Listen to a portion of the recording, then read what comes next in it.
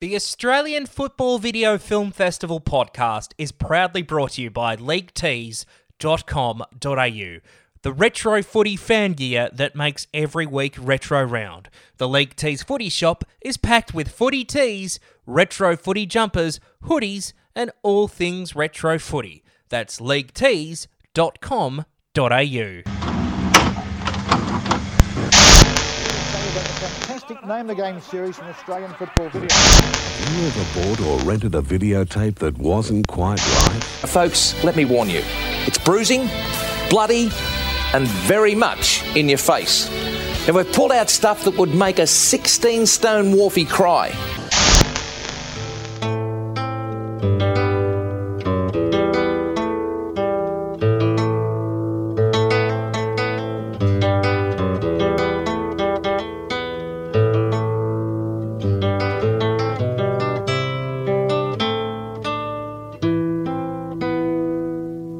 Not just the highlights, not just the last quarter, but 100 minutes of top footy action. Welcome to the 90s, the decade that delivered. It was a 10-year period in football unlike any other this century. The electrifying 80s, the highs and lows of a dynamic decade of football. Over the next 2 hours, relive some of the most exciting moments in VFL football in the Sensational Seven. The Peter Hudson Story, Dublin's Jim, the story of Jimmy Steins, The Road to Victory, Collingwood's struggle to the Premiership and the year of the Rising Saints, St Kilda's fight to the 1991 finals.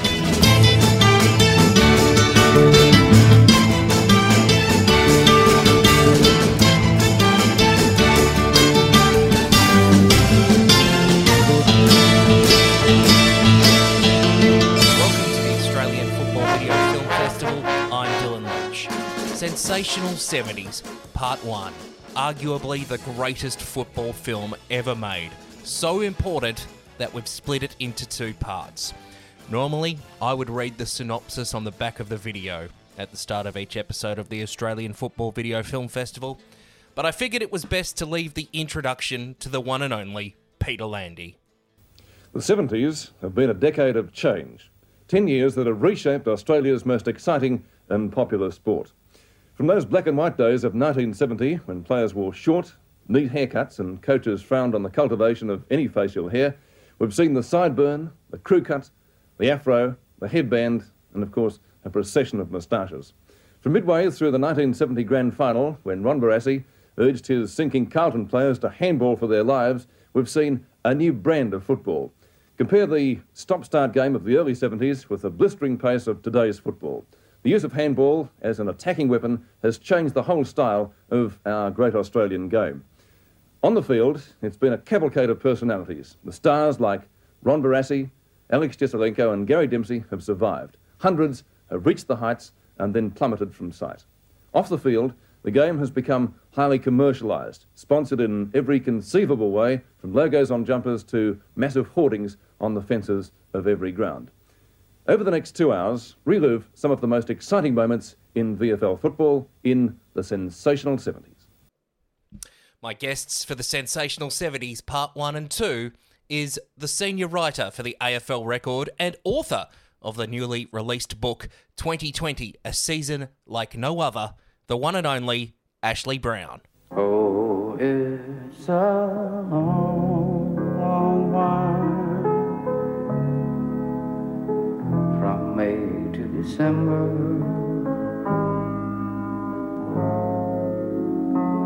but the days grow short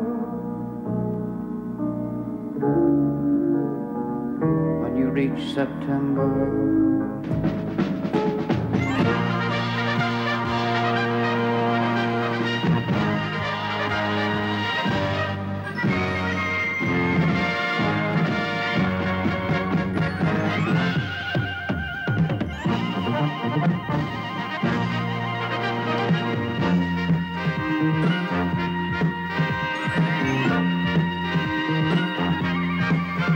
Well, when you talk about all-time classics and the greatest movies ever made, what are you thinking? You're thinking your Citizen Kane, your Casablanca, Reservoir Dogs, Jaws, A Clockwork Orange? Nah, not here at the Australian Football Video Film Festival. When you think about the great trilogies, do you think the Star Wars trilogy, the original one? No, we don't.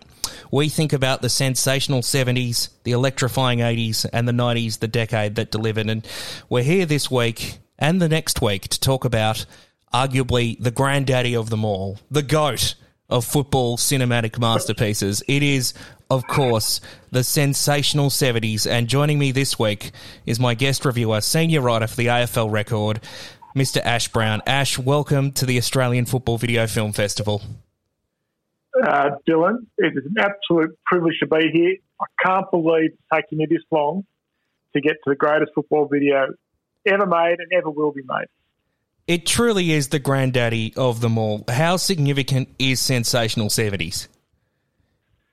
It's just fantastic. I mean, growing up, the 70s was the decade that I discovered footy and fell in love with the game. So to have an hour and 40 minutes just devoted to the highlights and, as we'll discuss, the biffs and brawls of the 1970s is just absolute heaven.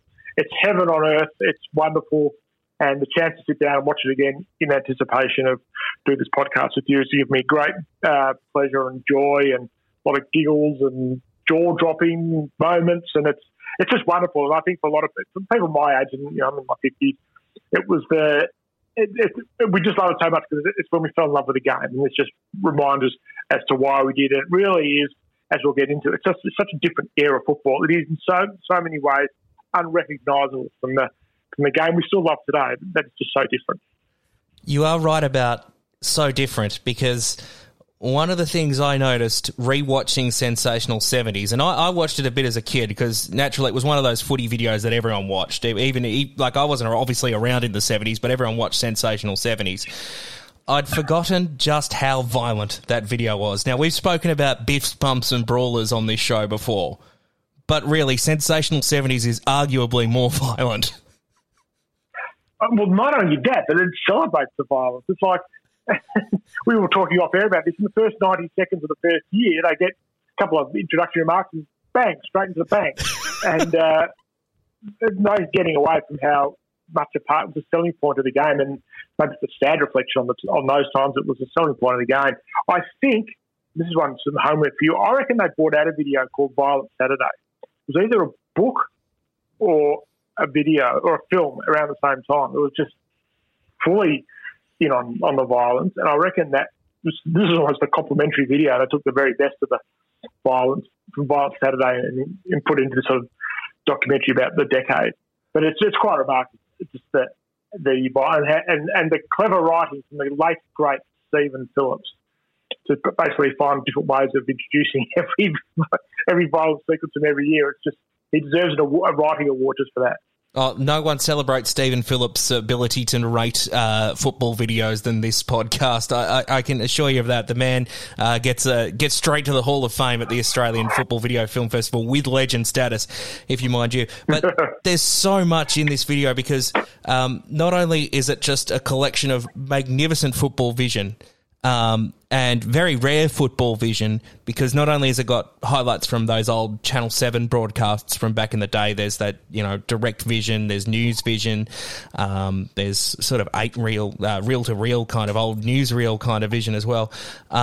There's that, there's also throughout the documentary the 7 coaches that were all in grand finals just having a chat with each other. Just can you imagine being a final for that? Yeah, well, it was a few years since I watched it, and then when I sat down to watch it again in anticipation of coming to this podcast, it reminded straight away that the video comes up straight away, and that's how remarkable it was to get these guys into a room to talk about each of the grand finals. And whoever thought of it at the time, and it wasn't not Stephen Phillips' voice off camera, so I'm not sure who it was, but it was a really smart move. And someone somewhere you would think, and there's no certainty in this day and age because so much great footage was destroyed by Channel 7, both deliberately and by accident. You'd love to know where the original was around there somewhere, the original footage of these guys. Imagine talking for hours about not just the grand finals, but the footy in the time. But John, the reason this is a great video, and we laugh, we can wax political about it and revel in the nostalgia, it's actually a living document of that decade. There's no finer documentation of what was such an important decade than this video. We did something with the footy record, the 70s footy record a couple of years ago, and we had a crack at it. But really, even the video leaves anything else we could have written to shame, because it's just there to be watched, and you understand the history of the game just by watching the video. Don't need to read anything. If you want to know about footy in the 70s, don't read anything necessarily. Watch this video. And not only, just to go back on the production of the video, and you're right about how important the historical document Sensational 70s is, not only has it got great vision, but like all films, it has a magnificent soundtrack. Of course, avid listeners of this show will tell that we've used Classical Gas as our theme. That's because it was used in Sensational 70s. Now do Classical Gas!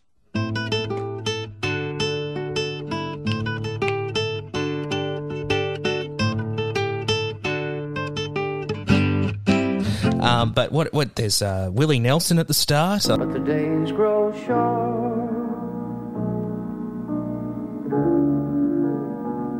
when you reach September. I think there's that weird Beatles instrumental.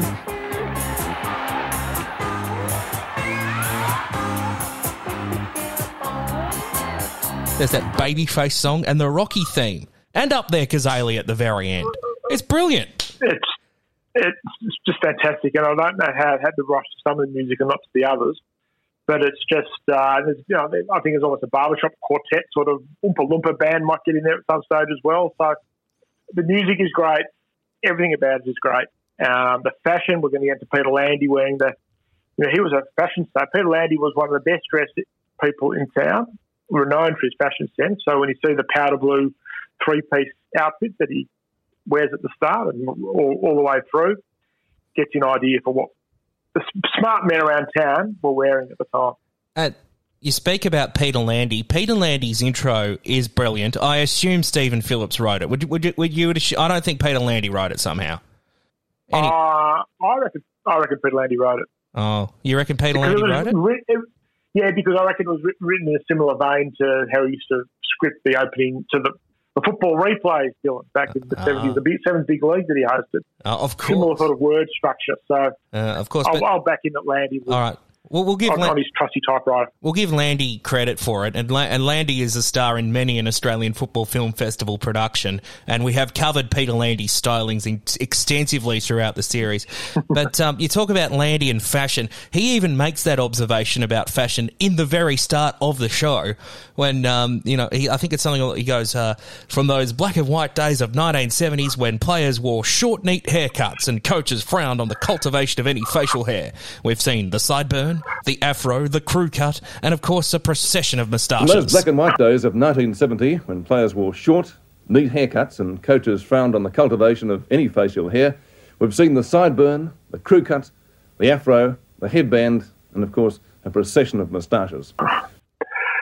And what about the editorial and the commercials in the game? I mean, how would he feel now? I mean, he's a great man, he's still with us, so it's not like he's passed on. But, if he thought the 70s was commercial, my God, what would he be thinking? What about now? Off the field, the game has become highly commercialised, sponsored in every conceivable way, from logos on jumpers to massive hoardings on the fences of every ground. Pete's in for a shock these days. I'm sure he's. I'm sure Pete goes on a lot of rants when he's sitting in his retirement home in Noosa about the state of the game these days. Dear old Pete, good friend of the program. He's a great man. I spoke to him on the radio a few years ago. He's a fabulous guy. Can tell some stories too. I think he was on Front Bar a couple of years ago and pretty much stole the show. So, Sensational 70s, I've done my research in terms of when it aired, because, of course, it wasn't a video release straight away. It was a made-for-television event, and obviously in those days there was no YouTube, and there probably was very little football video available, bar a couple of, newsreels, or video was sort of just coming out towards the late 70s. Would that be right? Well, in the 70s, there were three that you could get: a Philips video player, you could get a Beta, or you could get VHS. And if you want to tape something and you taped it on a Beta or a Philips, chances are you couldn't watch it at someone else's house or whatever. So there were three distinct types. But video was just coming into vogue. So, but the smart people had this videoed and would have watched it for a long time until eventually it was digitised, and of course now we can see it on YouTube at any time you like. But it was just to sit down and watch this complete recap of the 70s. And for someone like me, I mean, I started following footy probably in 72 when I was a kid, and sort of started watching the games. But even to episodes I'd read about from 70 and 71, the first time I watched this show, when it was on in 79, was the first time I'd seen. It was the first time I saw Lee Matthews flatten Barry Cable, for example.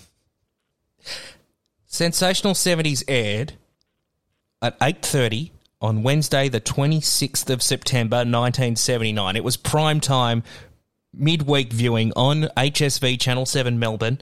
It was a top night's viewing too. I've got the TV guide. I found the age green guide from that week. So it aired at 8:30 on the Wednesday night. It was also repeated at midday prior to the 1979 Grand Final. So a lot of people wonder why the 1979 Grand Final isn't on it. It's not because a Collingwood supporter just destroyed that bit. That's why it's not on there, because it aired that Grand Final week. But it was a good night's viewing. You could have watched the Paul Hogan show at 7:30 on Channel 9 and then flicked over to Sensational 70s at 8:30. That would have just been the most 1970s night of viewing you could have possibly have on television.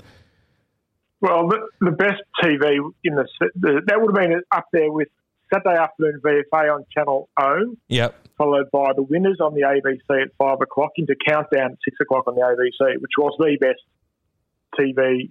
I've only watched World of Sport, of course, before then. So right. That would take that. This was an outstanding TV block. Yeah, just non-stop quality programming. It is such an iconic documentary. There's so much to cover. So listeners are going to note what we're going to do with the Sensational 70s, because we want to make sure that this film gets the proper treatment. That any films from the Holy Trinity, the Sensational 70s, electrifying 80s, 90s, the decade that delivered, I should say. God, the 90s had a crap name compared to the other two. We're going to go by year, and this is going to be a two-parter. And it's good to split the 70s, because the first half, we've got black and white, and in the second half, we get into glorious colour. Yes, colour television in the second half. But in this first half, we're going to look from 1970 to 1974. Ash, are you ready to rip into it? Let's strap ourselves in and have a glass of Martin's lemonade and get stuck into it. All right. Well, why don't you just light up a Marlboro as well while you're at it, because it is we don't need to go outside. It's the 70s. Let's go. Let's do it. Just 20 years ago, it was a cow paddock, but it grew and kept on growing until April 18, when Geelong and Fitzroy played the inaugural match at VFL Park. Ah, yes, 1970, and they don't muck around. It's a glorious time for the VFL. A dream has come true. The future of football is here, because VFL Park at Waverley has opened. I love the fact which the very first thing they showed was they had the obligatory aerial shot. They showed Gareth Andrews taking a shot for goal for Geelong. Now, Gareth Andrews is one of the best people you could hope to meet in footy, but he was a terrible kick.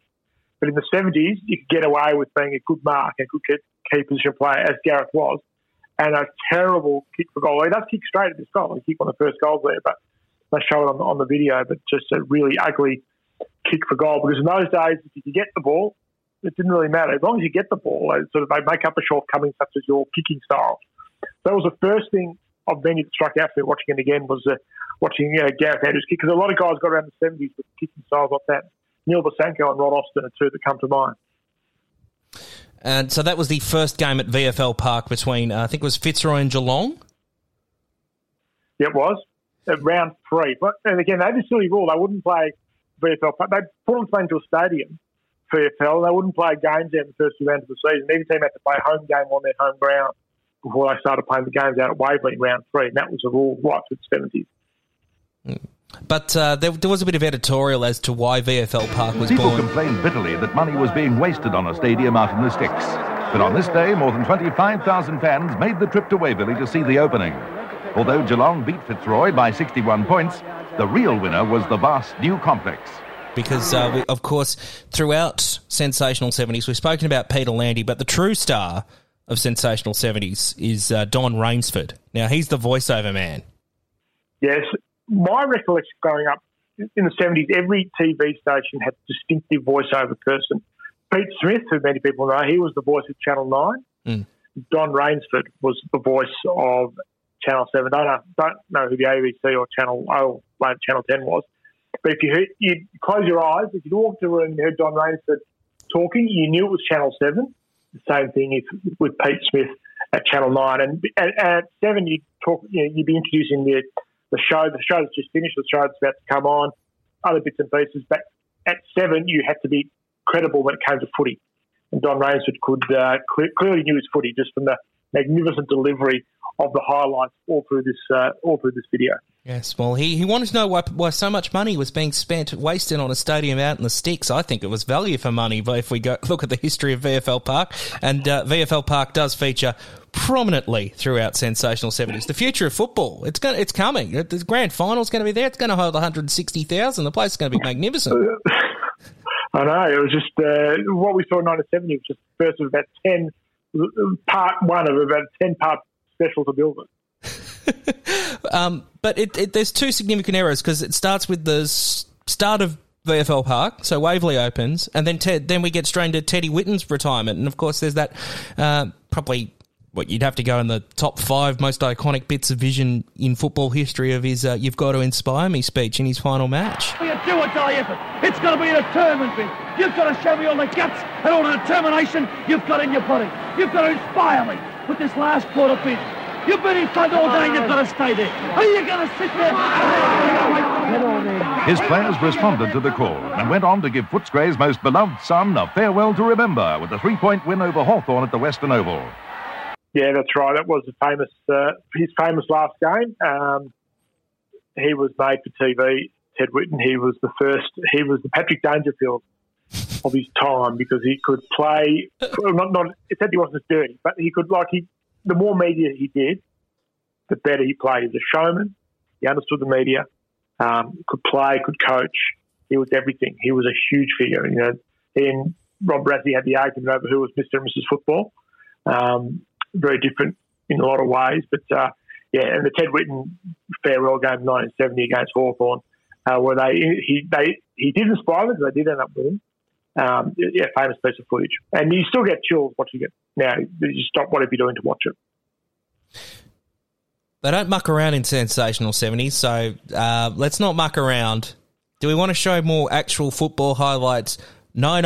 Let's get to the good stuff.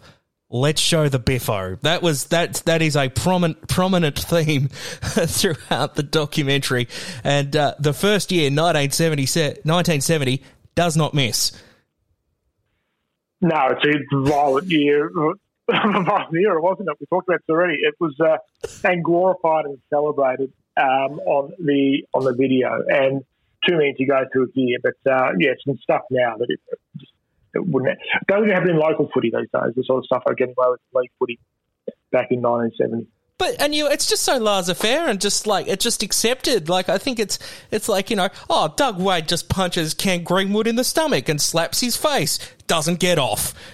Just common assault. Oh, doesn't get off. He just, got off with a week. Geelong's Doug Wade got a nudge in the stomach from Footscray's Ken Greenwood, and 2 weeks for slapping his face. And then they saw the players' code, of course, and then we've gone to the tribunal on the Monday night or Tuesday night at wherever it was held, and after decking someone just at breaking their jaw, nothing happened, no contact. No, it was just an accident. Get together beforehand, work out their lines and the play. That's why we've several episodes in this video where some heinous acts have happened, Dylan, and as even Don Rainsford makes the point so magnificently through the video, didn't get suspended for this incident.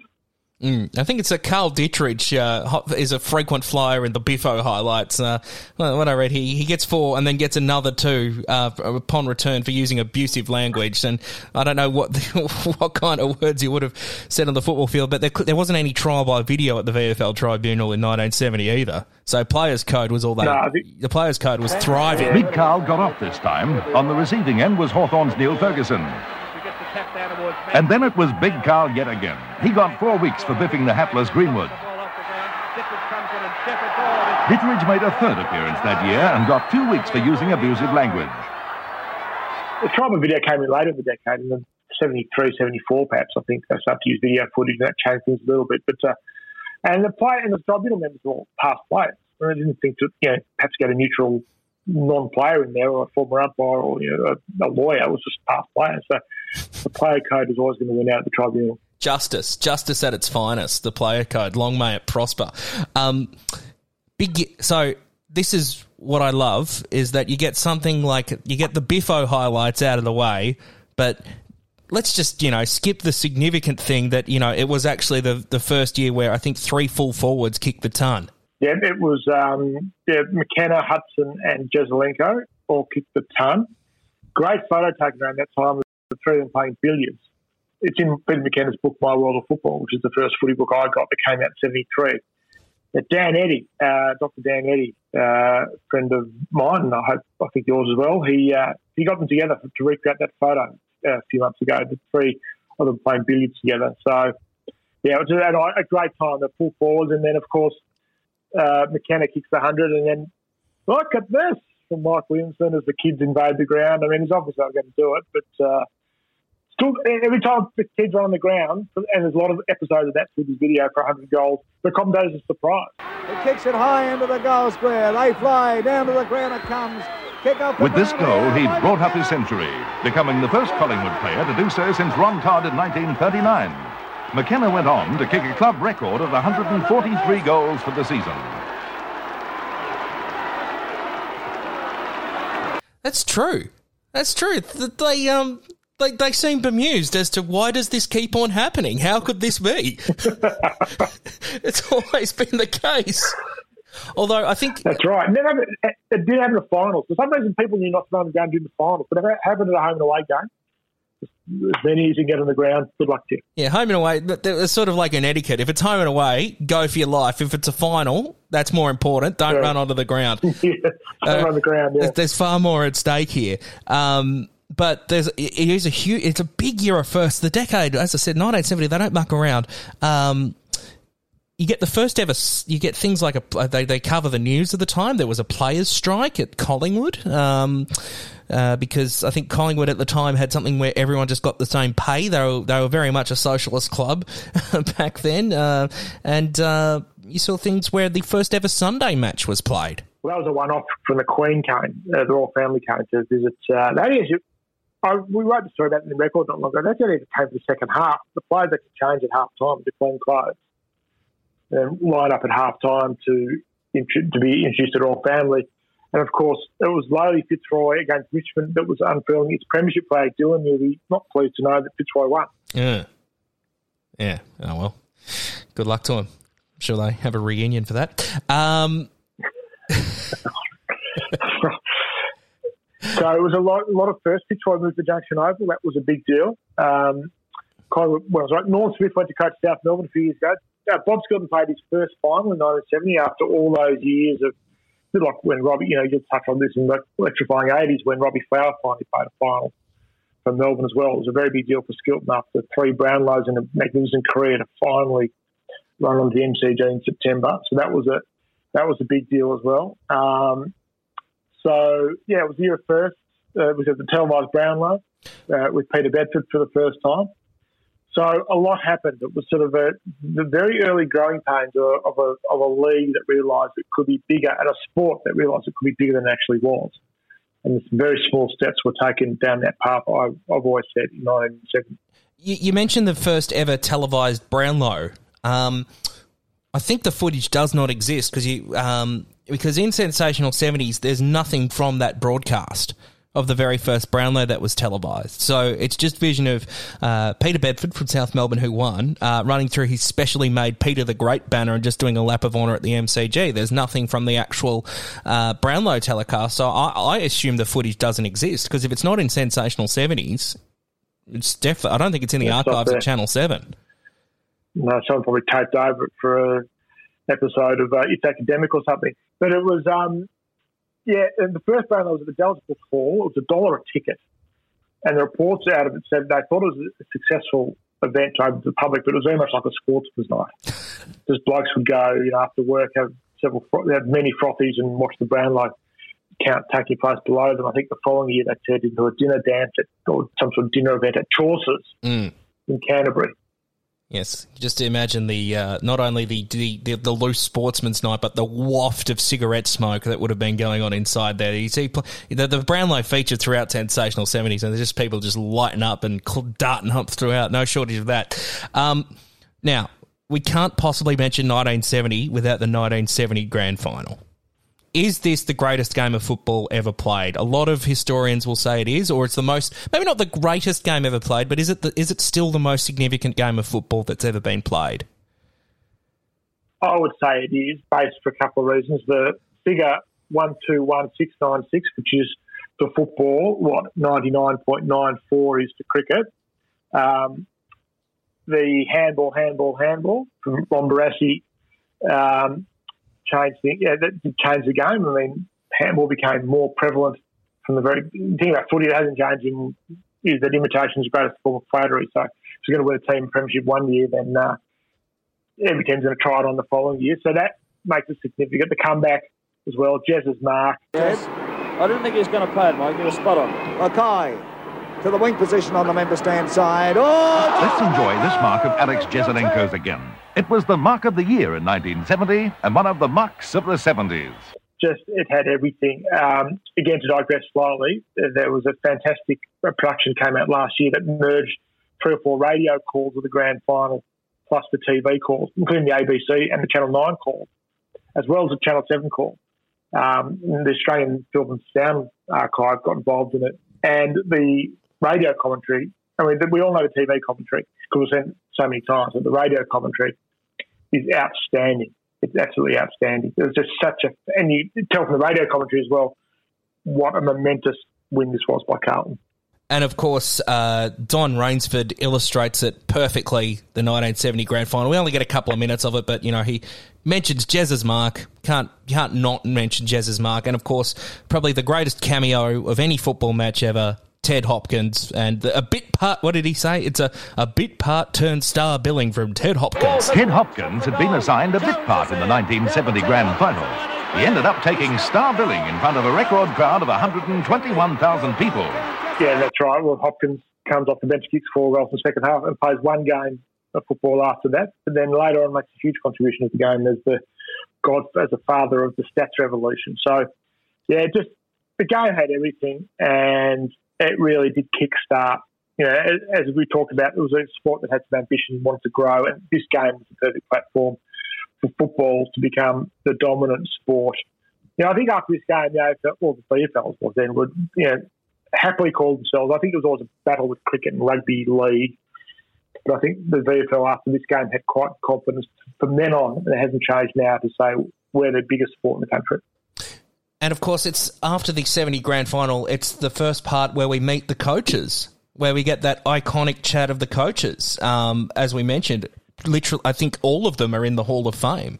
And you've got, I think it's a bit of back and forth between Ron Barassi, John Nichols and Bob Rose chatting about that grand final. A lot of people think that Carlton's revival began with that second half. It really started at half-time when Brass, amongst other things, just... sort of rammed into us, just play on handball, no, we can't be any worse, we just got to try something, and that's really when it started, plus Teddy Hopkins. We seem to panic a little bit, and looking at the replays over the years, I've noticed that many of our players flew together and spoiled each other, and the ball came to the ground, and this suited the style of game that you were playing at that time, with the handball. It's just fantastic for these guys to have that conversation about the game. And the honesty with which they talk. With a few years have passed now, it was still in 79, those videos. So with the passage of time, the reflections of Barassi and Bob Rose and John Nichols about that game it's just fascinating. They leading into the camera and it's a conversation, and the camera work is great. It's a fly on the wall, not really intrusive, just capturing these legends of the game talking footy and telling war stories about the great games ever played. It really is wonderful. And as we talked about, wouldn't it be wonderful to find the original footage somewhere and all the other stuff that would contain.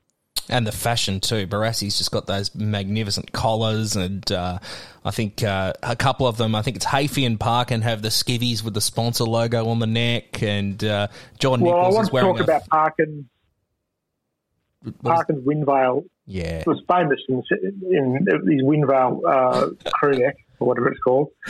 It's famous and very iconic 70s fashion, first of the sponsored gear. Let's have a look at 1971.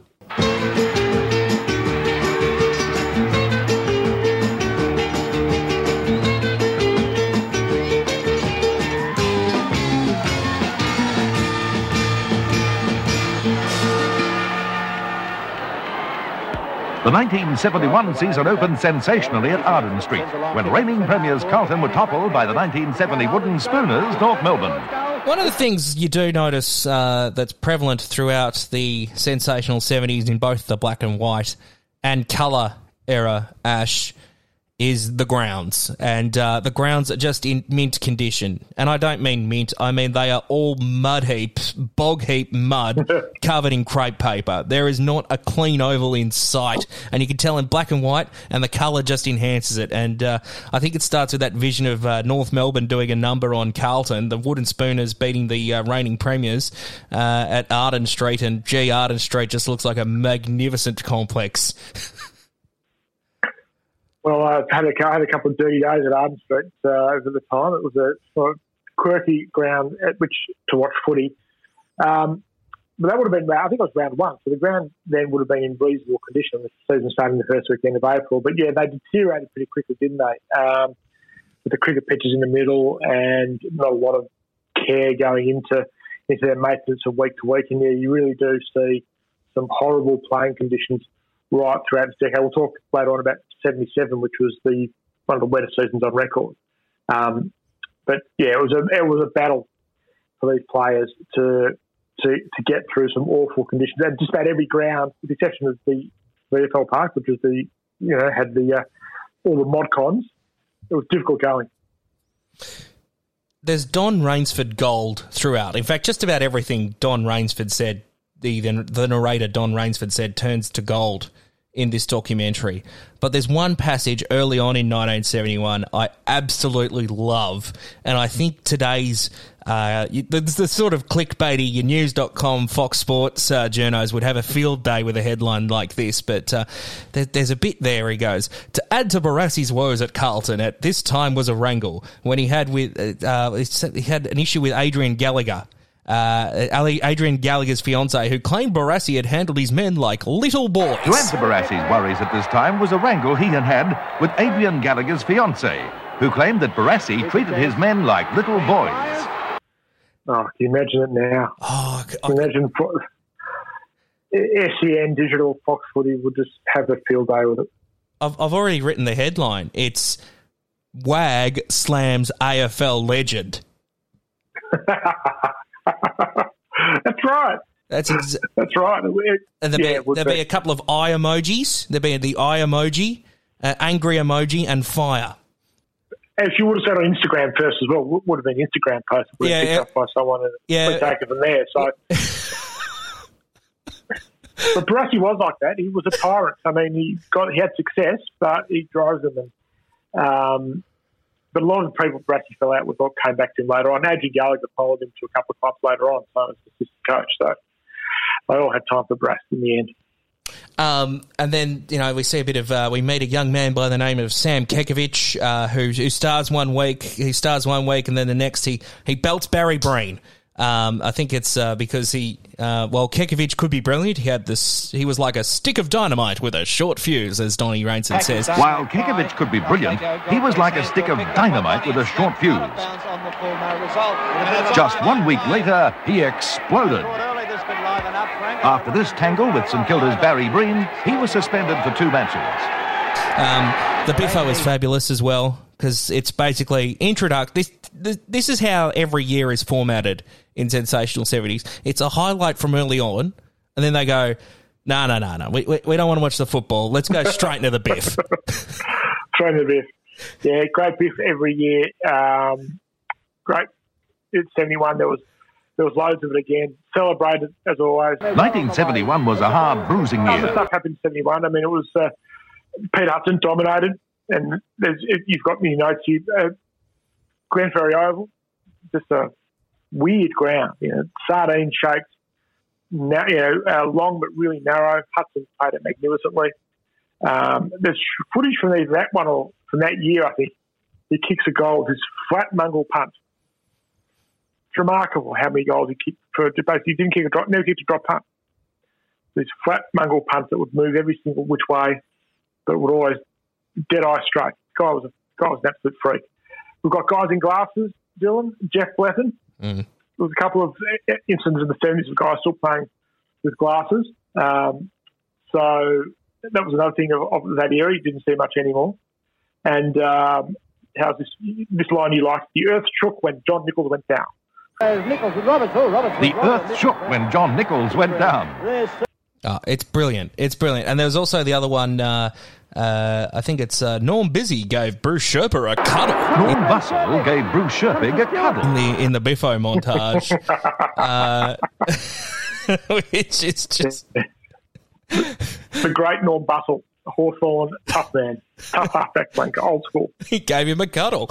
And I think there's some Peter McKenna highlights, but they just plug his album at the time, Things to Remember. They didn't play anything. We spoke about the epic soundtrack of Sensational 70s. They could get the rights to Willie Nelson and the Beatles, but Peter McKenna wouldn't let them be part of it.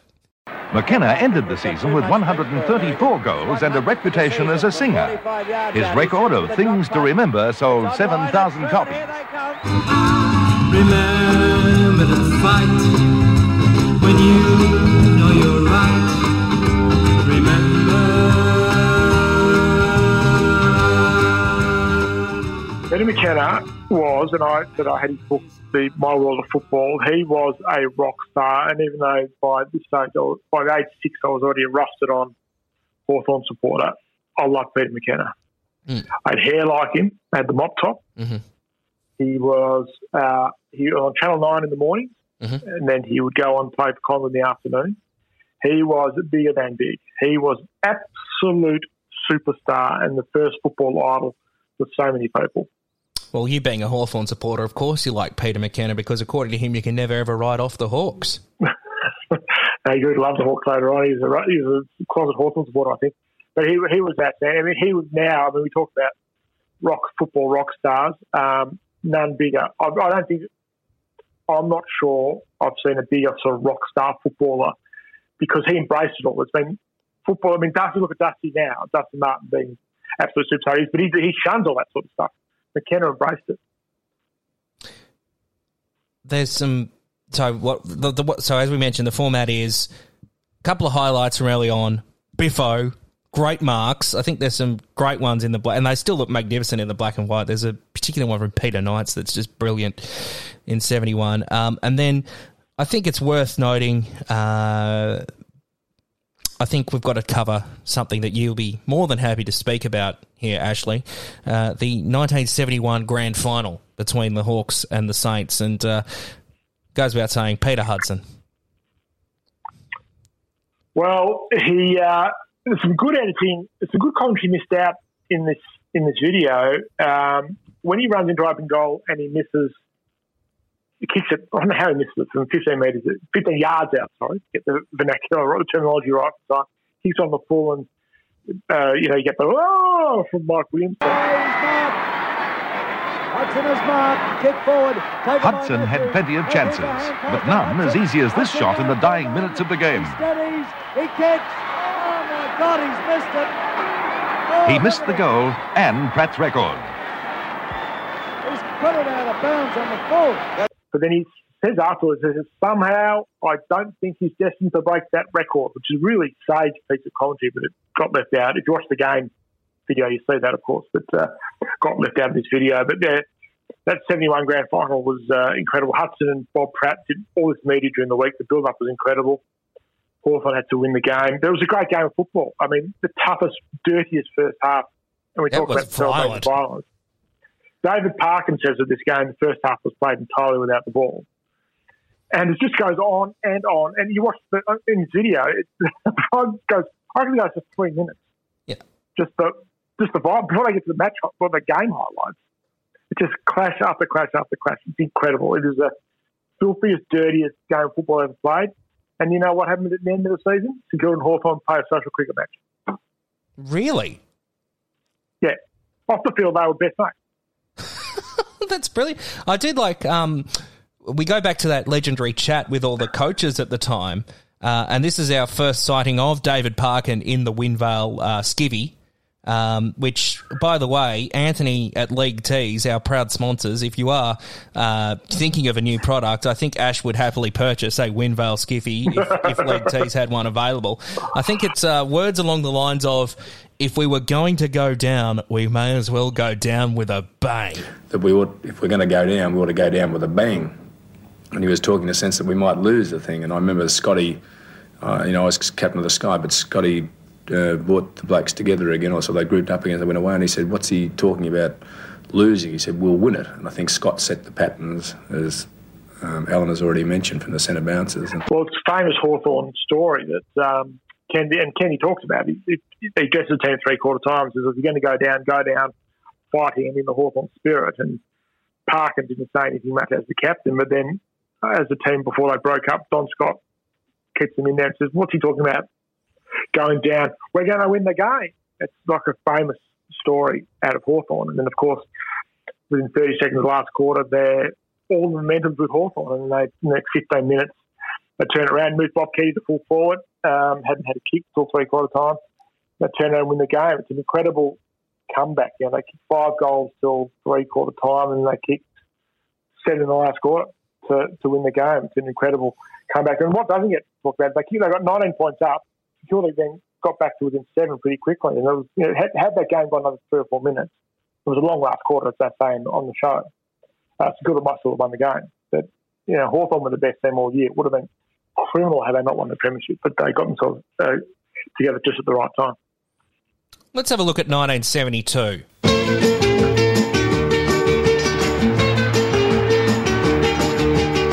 Peter Hudson started 1972 in sensational style. Playing against Melbourne at the Glenferrie Oval, the Hawks champion Spearhead had kicked 8 goals late in the second term. He may have failed by just 1 goal to eclipse Pratt's record in the 1971 Grand Final, but against the Demons, he was in magnificent form. Peter Hudson stars at the very start. What happens from there, Ash?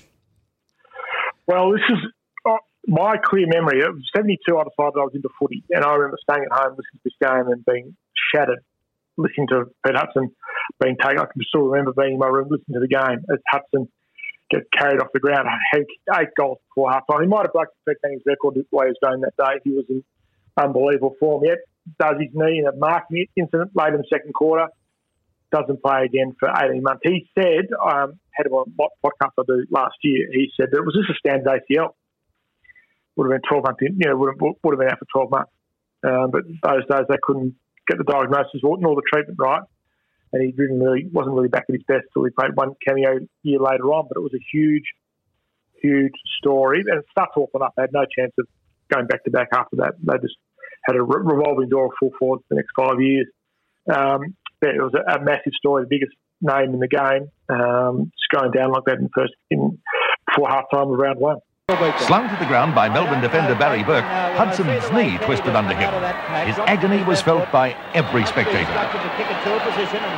It was to ground him for nearly 22 months, and the reigning premier faded into obscurity without him. Tragedy strikes for Hudson, and as is custom on Sensational 70s, straight into the biffo. We've had Peter Hudson get injured, but no, it's 1972. Let's go straight into the violence. And I think it's Don Rainsford speaks about how Des Tuddenham is now the Essendon captain, winning the first 4 matches and instilled a toughness in them. There were no reports from this brawl. He instilled a toughness in them that occasionally came to the boil, like this day at the MCG against Melbourne. There were no reports from this brawl. The odd broken nose and ripped Guernsey provided the only aftermath. Just the odd broken nose and rip jumper. It's incredibly violent. That game, that Melbourne-Essendon game, again, I've got really dim memories of reading about it at the time. Crackers Keenan talks about that game. He's one of the players who got a broken nose, as referred to by Don Rainsford. Crackers tells the story. It's a great story about that game. What a filthy, dirty game. Because Des Tuddenham, basically, Essendon were mediocre. This is the thing Sheedy recognised about Essendon when he took over as well. They were so mediocre and a very timid middle-class sort of club. Oh, really? And not like these days. Cuddenham walks in there and says they've got to get a bit harder and tougher, basically dirty. So a lot of the dirtiness of that year came about because of Essendon. And for the record, and Don mentions this in the Biffo recap of all the violence that happened in 1972, there were, for the VFL Tribunal, it was a hectic year, just the 30 reports. For the VFL Tribunal, it was a hectic year. They heard 30 reports. And he just lists off all the violence that happened and all the reports that happened, and it's just part of the game. It's just you go and watch. Occasionally, someone kick a goal, but you come for the fight, stay for the footy. Well, there was a fight at every game, so it just goes without saying. Celebrated, and nothing really changed. Celebrated, and the blokes got off. It was a pretty significant year in football, and that's, of course, because it was the first year of the Final Five. So the final system had changed, and therefore that would include VFL Park, the jewel crown, the future of Australian rules football, as part of the finals schedule.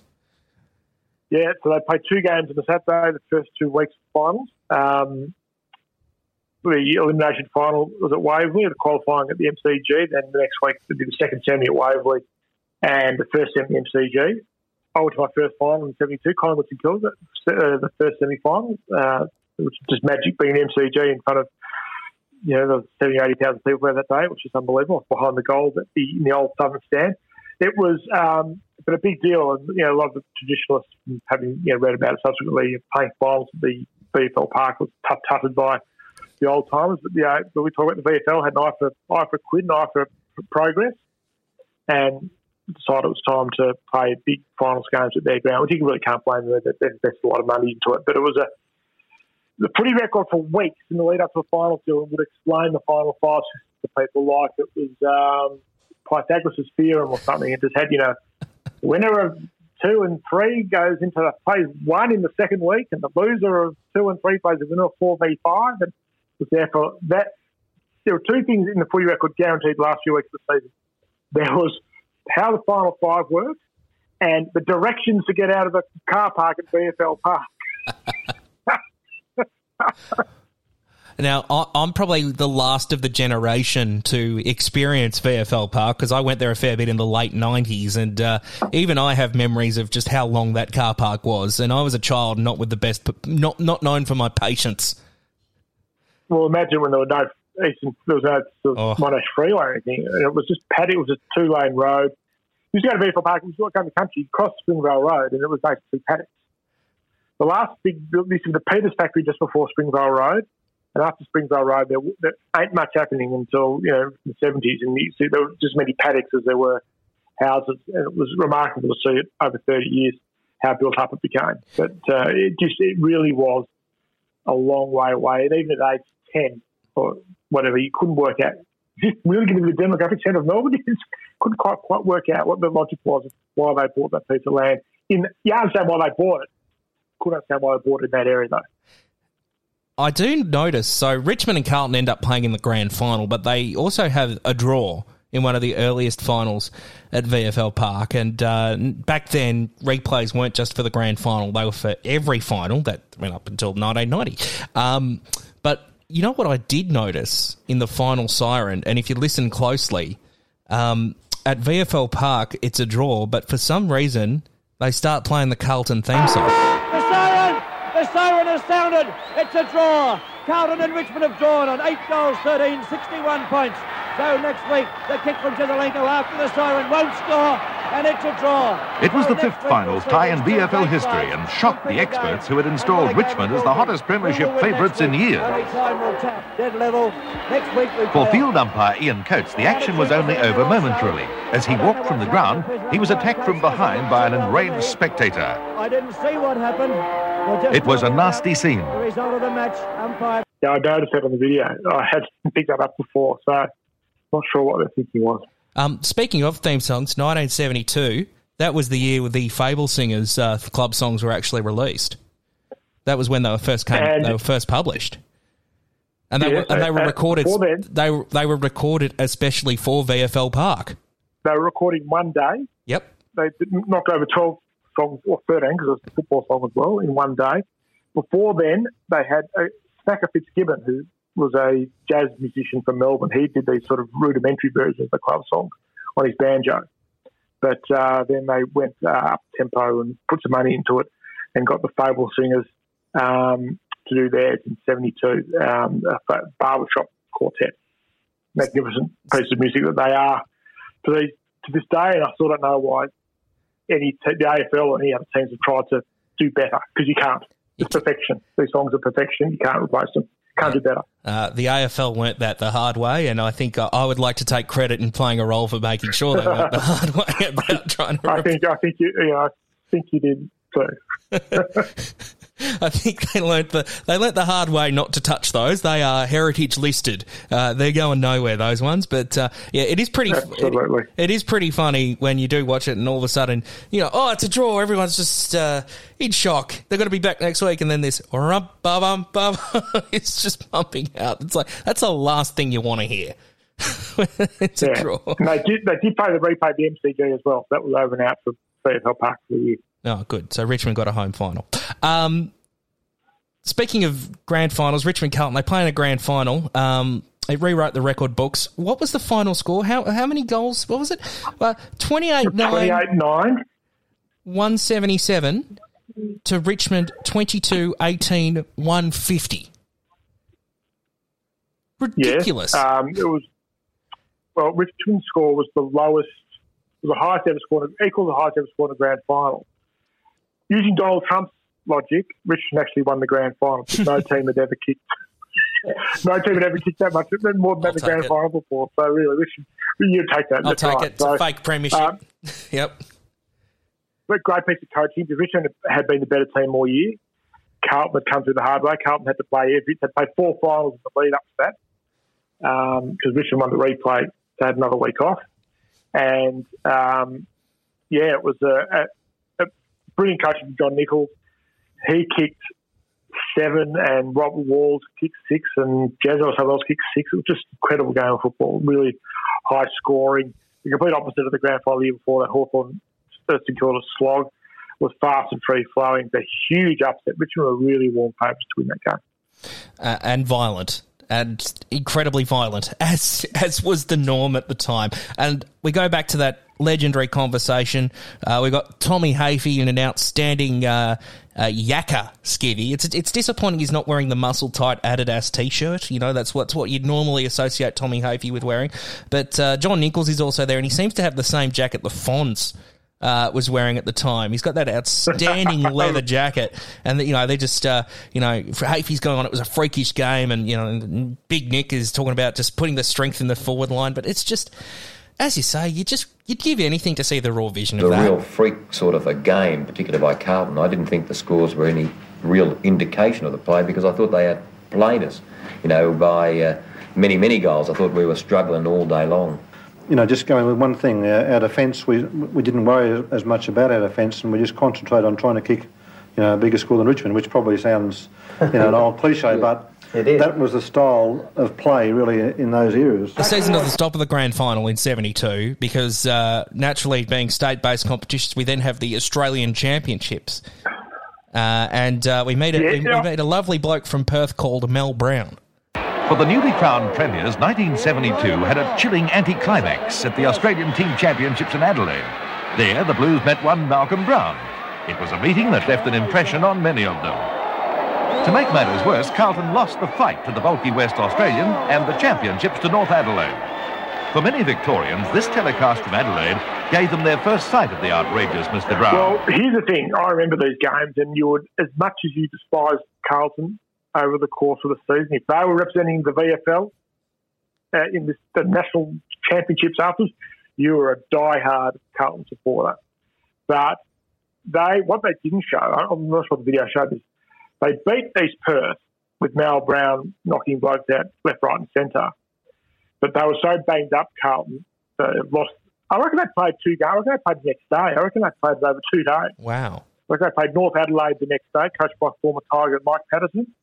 And I think they lost by a point to North Adelaide the following day at the Adelaide Oval. So it was a hard slog for the Blues. But those end of season national championship games were really good. Just extend the footy season another week as well, which is even more reason to look forward to it. But that Mal Brown footage is incredible, just unhinged. And really starts a proud tradition of Carlton getting into brawls in off-season matches. Yes, it does. And 2 generations of Browns and their vigorous approach to the game were introduced to it as well, for those of us in Victoria.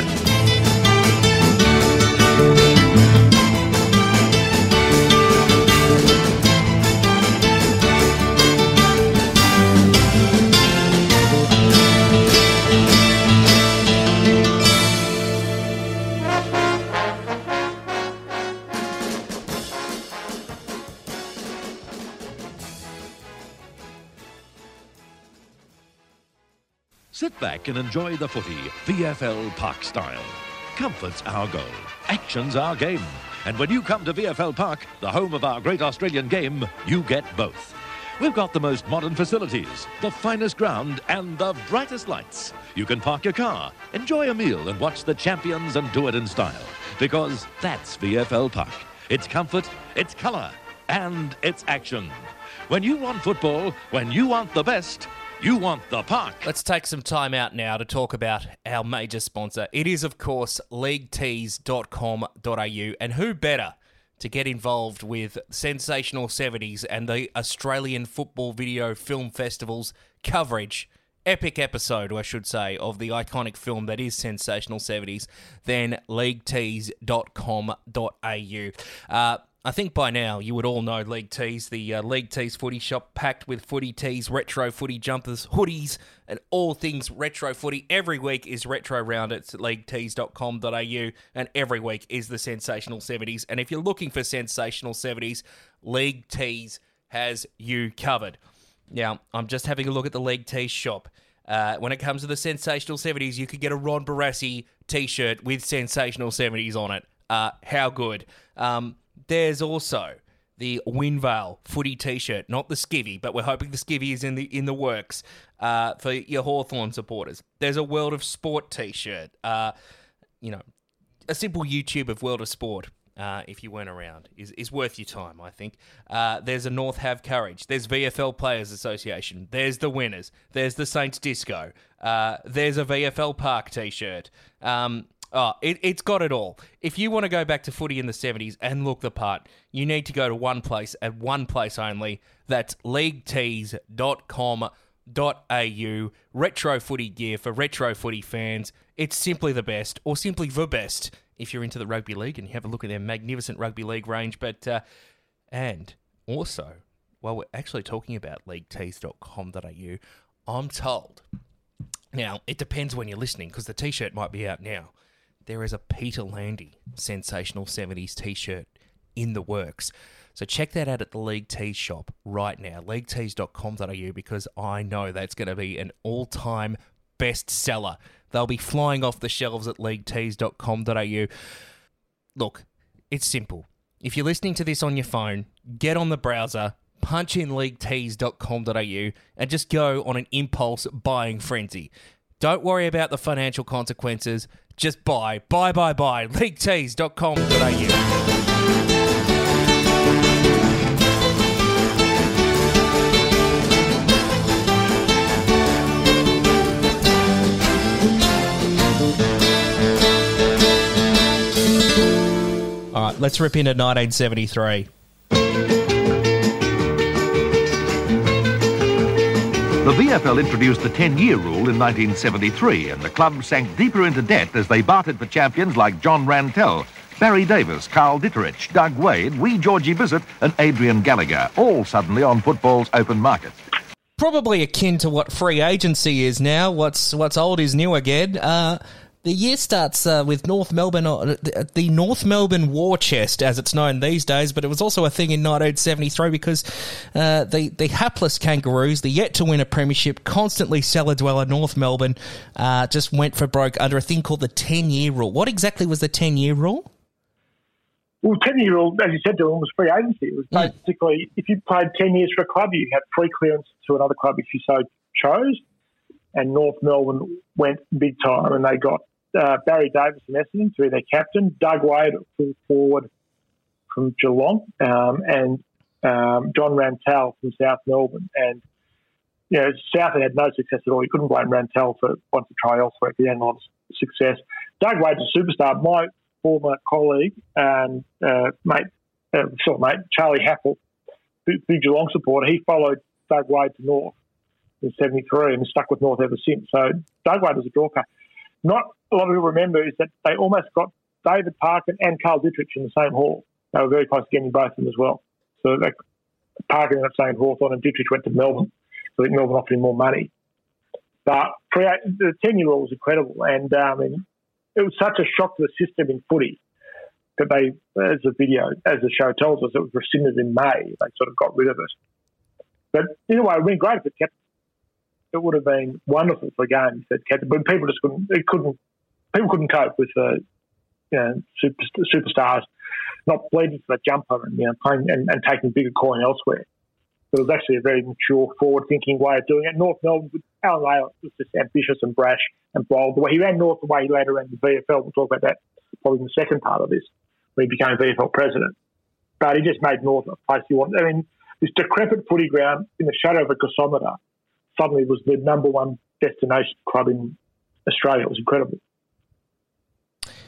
It's interesting you mentioned about the reaction to the 10-year rule, because there still is a bit of that these days, because, like, we all know these deals are done during the year, but we pretend that players aren't going to certain clubs the next year, where, to use an example, in rugby league, it's pretty common to say, well, I'm playing for the Broncos this year, but next year I'm going to South Sydney, and people in rugby league are like, yeah, cool, play on, as long as you have a crack for the rest of the season. But there's still that culture in footy, Australian rules footy, where it's like, oh, you traitor, you treasonous traitor, how could you? Yeah, and very smart play by the VFL. I'm not sure when the fixture was revealed or released for 73, but Carl Dittrich went to Melbourne after 10 years of St Kilda, and Melbourne played St Kilda in round 1 of 73 at the MCG. So it was a nice bit of manoeuvring by the VFL for the fixture. But, all eyes on North. They played Hawthorn in the first game of 73 with their foreign legion. But Dittrich going from St Kilda to Melbourne was a pretty big deal as well. Few significant things. Let's to talk about the Biffo. That was the year the VFL first used video evidence. 1973 was when the VFL opted for some video evidence at the tribunal. So there was the players' code with a bit of video to explain, it's just a mistake. He was just in my way accidentally. But another bit of my favourite bit of Don Rainsford's Biffo recaps year by year. It's something of it's just so crisp and clean, where he goes, Richmond's Francis Burke got a biff from North Sam Kekovich, but the North forward was found not guilty. Richmond's Francis Burke got a biff from Sam Kekovich, but the North forward was found not guilty. And in the vision, Sam Kekovich clearly punches Francis Burke in the face. Burke was stunned. After being hit by Kekovich, it's fantastic.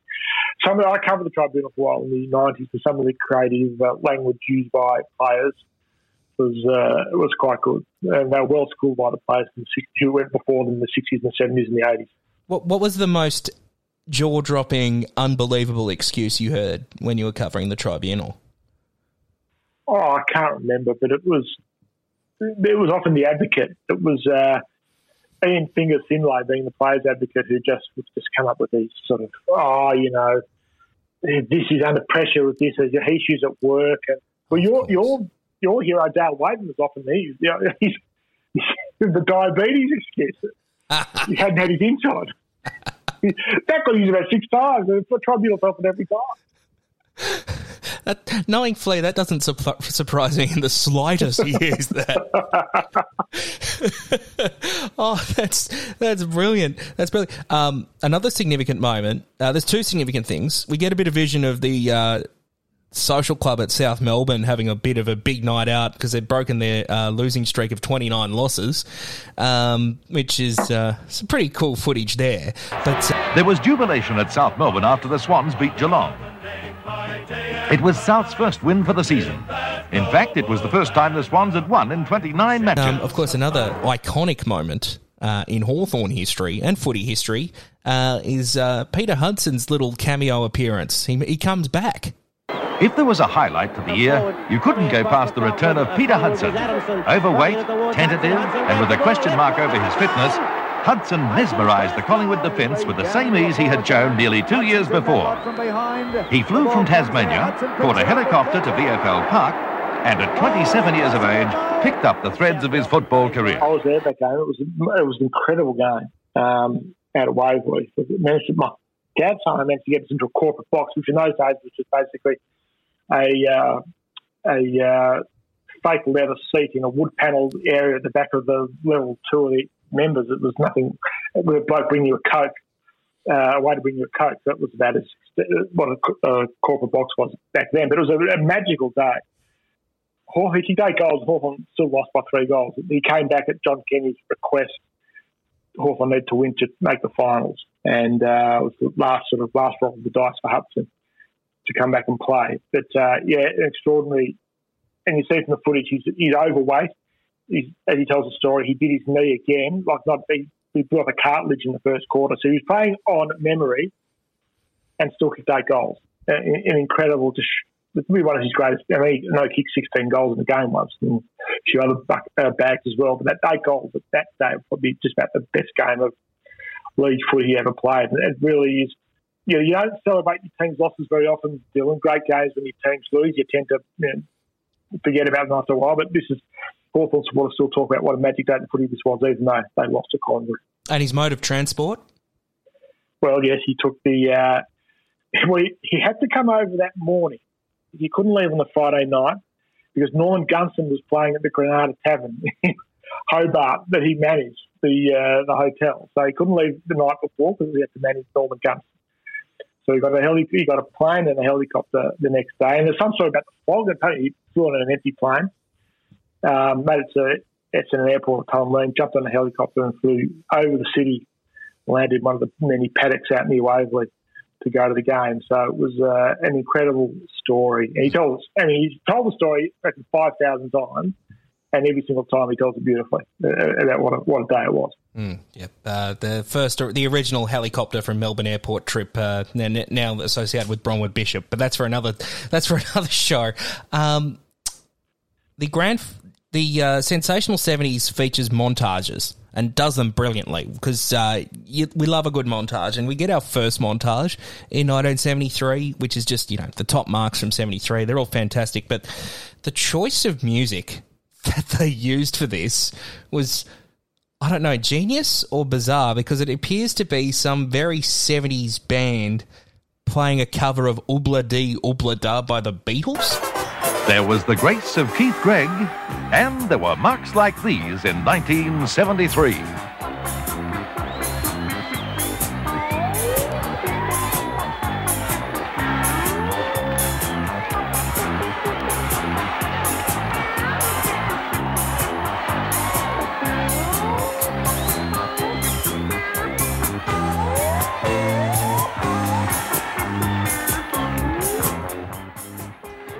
Which didn't come out in 73, Dylan. So I'm saying with you, I was watching it, how is this song relevant to a marks montage in the VFL from 1973? If anyone can tell me, I'd love to know. It's just bizarre. The grand final, a very good grand final. I've watched this one a couple of times. 1973 grand final, Richmond versus Carlton. If you want the most on-brand Richmond at the time match, the most Richmond of Richmond, ruthless Richmond matches, the 1973 grand final is your answer, because Richmond won at all costs, and I mean all costs, by Neil Baum knocking out Vin Waite. And then along came Neil Baum, and he sorted out Carlton's chances once and for all. And Richmond going on to record a glorious win in the grand final. Another thing I noticed watching that is, of course, there's a centre diamond. Well, you can thank Hawthorn for the centre diamond, because the Hawthorn game plan in 71 was basically, as Dave, again, the great David Parker would say, is crowd the centre, start a fight, win the free kick, and kick the ball to Hudson, who all the space cleared out for him. So the congestion in the middle part of the ground, a bit like today's footy in a lot of ways, but this centre bounces was rightly considered to be a blight on the game. So the Diamonds introduced 4 players in the centre square: the ruckman, the ruck rover, the rover, and the centreman from each team, and they're the only ones allowed in at the centre diamond, which later became the centre square, I think in 75, if I'm right. It did change the way the game was played, and it allowed skill. And what it did was good. It allowed great ruck work to happen again. It allowed skillful. You put your good players where the action is in the centre. Centre bounce had a bit of space to work with. So it was a very good introduction for footy. I was scared of Richmond in '73 because they were tough and nasty. Their supporters were tough and nasty. You'd walk from Richmond Station to MCG, or you'd park in Richmond somewhere and walk to those old terrace houses near Richmond Station doing, and it weren't nice. I was scared of Richmond. Sounds back glorious. then. And then you had Neil Baum, who you meet now, is the most erudite, intelligent person who can hold a conversation about anything going on in the world, yet he was an unmitigated thug when he played footy. Lots of instances, not just in this game, but throughout in this show, but at his finest in '73 in the grand final. It's as Richmond of old gets, the 1973 grand final. I think it's glorious. I quite love everything that game stood for, but I can understand the reaction. But, there's probably similar things said about the current day Richmond team at the moment. So, I'm happy to embrace that. But you won the second and the third that day as well. Yeah, that's right. I wrote a piece about a few years ago for the Footy Records. I did a retrospective look at that day. So dominated that, as someone said, the under 17, the Essex Heights, which was the old Richmond Forks, they won their competition whenever it was played as well. So they won everything, Richmond. And then, of course, arced up both years when KB didn't win the Brownlow, they arced up both years. But it's still an injustice. A mighty club at their hateful, arrogant best in 73 Richmond. Yeah. It's good to know the Karma Train didn't get that club for the good part of 37 years afterwards. That's right. But and so many good players as well. They were hard, they were skillful, they were tough, they knew how to win big games. They imported players magnificently. I mean, Ian Stewart had come across a couple of years before, really important player. Robbie McGee was just just a rugged defender with not much going from Footscray. Comes to Richmond, becomes a really good player. Wayne Walsh, Paul Sproul from Essendon. Graham Richmond knew how to find really good players from other clubs, and they recruited so well. I mean, all credit to them. Making the fun of them, but they were a really great club then. But then we'll talk about this at other times. But your 80s and 90s that come up. They got stuck in the time war almost after 74. I think Mike Sheehan... They caught lightning in the bottle in 1980, but really after 74, they didn't evolve after 74. It's very well covered in Mike Sheehan's doco from a few years back prior to the glorious run the Mighty Tigers are having, Richmond the Lost Years, which kind of covers all that ground. Let's have a look at 1974.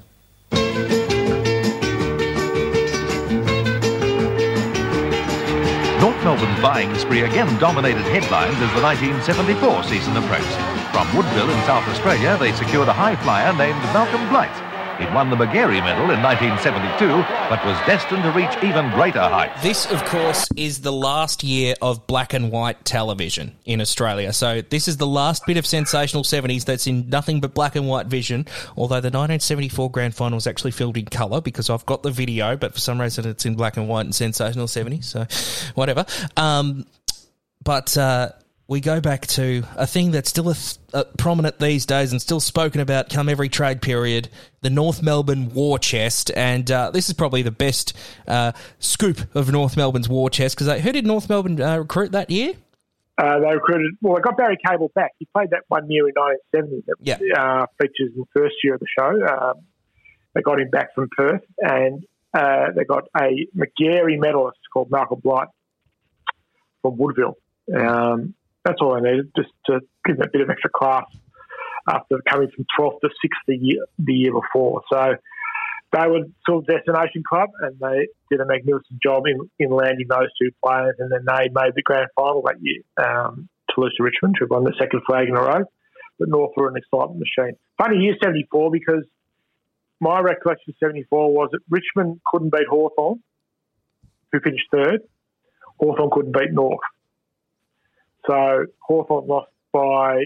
So some Hawthorn tables of favour got away because they lost by 5 points to North in the preliminary final, and they were pretty confident they would have knocked over Richmond in the grand final, having beaten them twice already that year. But Richmond were great. There's a brilliant piece of footage of from that grand final. They show on the show that the Kevin Sheedy handball to Mike Green. He has a free kick in the forward pocket, runs up, handballs over the North defender's head to Mike Green, who kicks a goal in the goal square. And that's the sort of the early sign of the lateral thinking, smart thinking, the smartest person in the room that Kevin Sheedy became in footy for probably the next 30 years. We speak about the violence that features prominently through the entire decade of sensational 70s, but 1974 has the granddaddy of them all, which is still spoken about to this day. And it looks brilliant in the black and white vision. The Windy Hill brawl between Richmond and Essendon, because watching a Richmond-Essendon game or a North Melbourne-Collingwood game in black and white is very hard to tell, but...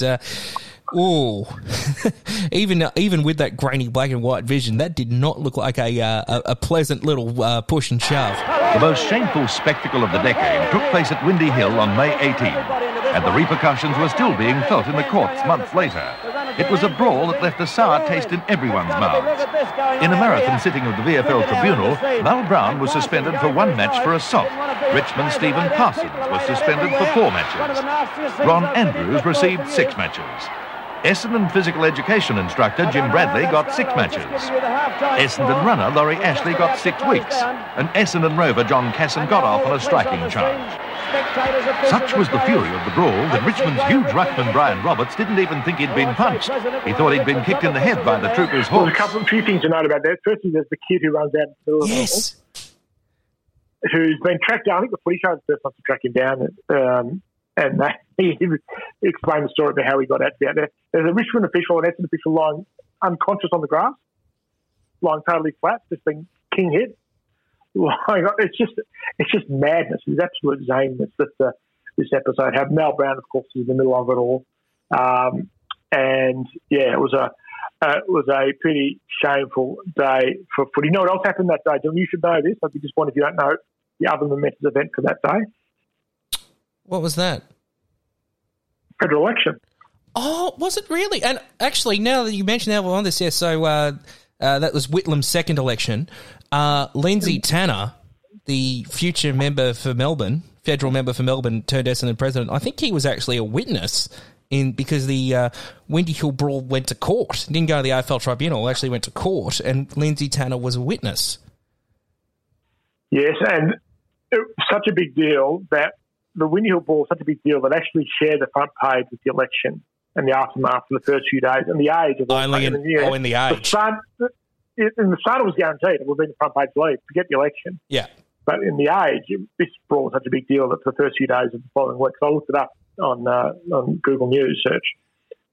This was a big deal because it was actually made the front page of the Age. Yeah, because the Age didn't have a footy focus as much as there's probably more of it now, but back then footy didn't go on. You were a journo at the Age back in the day. Footy never went to the front page. In fact, I'm pretty sure, because I've spoken to Nick Place, friend of the program, and he's the journo that wrote the Nicky Winmar story. Wayne Ludwig took the picture, but he and Wayne actually had to lobby to get even that on the front page of the Age. I had a front page story about football in 1992 because it was the first time the AFLPA lodged a lot of claims to the AFL. It was a precursor to a CBA. Yep. And it was one of the first times I had a Tanberg cartoon with the story I'd written, which was a pretty big thrill as well. That's a big thrill. That's a big deal. That was a big thrill. Yeah. I think it was the second time I'd had a Tanberg cartoon to a story I'd written. But, yeah, so that just shows the magnitude of the story, because in those days, the Age was economics and politics and foreign affairs were the three staples of the front page. So for footy to get on the front page was a really big deal. But it was a terrible episode. I think the AFL or VFL tightened up a lot of rules and regulations about the conduct on match days. as a result of that brawl. Who won the game? I always forget who won the game. I don't know. Actually, I have to get on AFL tables and look it up. Who actually won the match? I don't know. And yeah, Don Rainsford lists the very long list of the comprehensive long list of suspensions from that game, which we won't go off. Still on 1974, it's the last year of black and white TV, but another thing I've noticed, I reckon that's the first year we actually see billboards at the ground, so it's no longer the cheer squad bunting with, come on, the Magpies all over the fence. It's proper billboards. So we're seeing, I see a lot of Ampol, Carvin Mild, Phillips Company, Marlboro, Carlton Draft, just elite sponsors. Retlow TV probably got there a bit as well. Well, this is the commercialism that Peter Landy railed about in the editorial. This is the commercialism that help pay his salary, of course. Yes. That's, you didn't want to be too holier than thou, Pete. But, that's right, the meticulously crafted banners, Cripes Gallards from Carlton and Hawthorn had an ode to the man for Snowy River that ran the length of the Southern Stand. But, those disappeared in favour of advertising hoardings that were quite valuable property pretty quickly for the clubs. Yeah, a lot of tobacco brands, very, very noticeable. But cigarettes 1, beer 2, TV company 3, and then petrol. They were probably the big 4. Yeah. All valuable sponsorship opportunities there. The 74 grand final, Tigers go back-to-back. They do it easy. Mel Brown was absent because he got suspended, funnily enough, out of his 14 matches he played for the club. But Richmond were very much the evil, non-wanted people. Everyone was barracking for North Melbourne because it was North Melbourne's first time, but that didn't happen. But a few other significant things happened. It was the first year of the VFL Players Association, which Don Rainsford mentions, and Hawthorn leave Glenferrie and move to Princes Park. They did move to Princes Park, and they've outgrown Glenferrie Oval. Look, there was a street on one side of the ground and a railway line on the other. They weren't going to move either of those, so they eventually moved. They had a few different offers from Collingwood. Had a good crack. Collingwood was tempting because it was only a couple of k's down the road, but they ended up moving to Carlton. It turned out to be a very successful move, as we'll see in 76. And we talk about that. You can see a new grandstand being built in the background at Princes Park, which will become known as the Hawthorn Stand. Soon to be demolished. A lot of that funny. Yeah, soon to be demolished. A lot of Hawthorn supporters never liked going to Princes Park. It was ridiculous because the team was so good for most of the time they played there, but it was a controversial move that they moved there. But that was a big one. Now, you talk about the last year of black and white TV. Of course, Australia introduced colour TV in March 1st, 1975. But trial broadcasts started to take place for about 3 or 4 months before. Often, if you look at the green, you talk about the Green Guide before, or the TV Radio Guide, as it was known back then, Dylan. Sometimes it'd be like a sporting event on, and it would say in colour between 2 and 4 p.m, for example. If you were an early adopter of the colour TV, watch bits in colour. VFL did some trials with Channel 7 late in the season of filming games in colour. And, of course, that's why there is colour footage available of that game, even though it's in black and white. I don't know why it's in black and white for the sensational 70s. Because the video releases in colour. Yeah. Of the grand final. So, and, of course, which team do you think was the first team to wear coloured shorts in 74? I don't know. Who was it? Was it Hawthorn?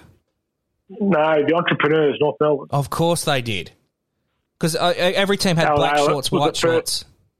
Black shorts, white shorts, but North Melbourne midway through that season. If you look at that grand final, they're wearing blue shorts on that colour video of that grand final because they were the smart club that was ahead of the rest, and that's why they're the blue shorts. Well, there you go. Fashion. Football fashion at its finest. Coloured shorts. Now there's a whole plethora of that. Ash, we've just gotten through the first half of Sensational 70s, the black and white stuff. We're going to come back in a couple of weeks with the second half. So in the meantime, let's just light up a Marlboro. Enjoy a... what are some other 70s products we can do here while we wait? You can have a Yoo-Hoo. Yep. Just like a Yoo-Hoo. Oh, you can't Yoo-Hoo have one of those. flavoured milk. Yep. And have go put my A1 jeans on. Fantastic. And a Miller shirt. All right. just comfort. We'll look at the second half of Sensational 70s next time on the Australian Football Video Film Festival.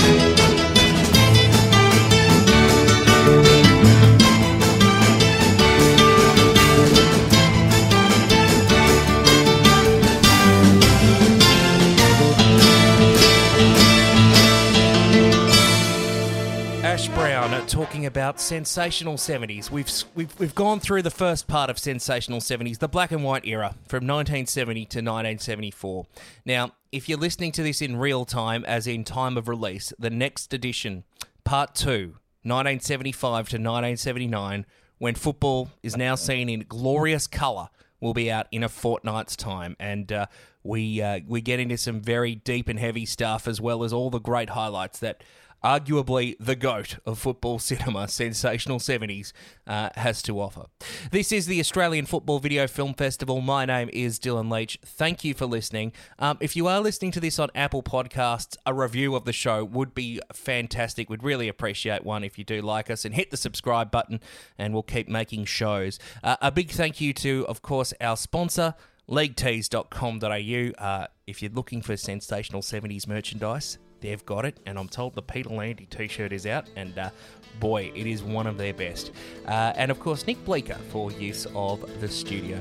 This is the Australian Football Video Film Festival. We'll be back with Ash in our next episode covering 1975 to 1979 in the Sensational 70s. We'll catch you then.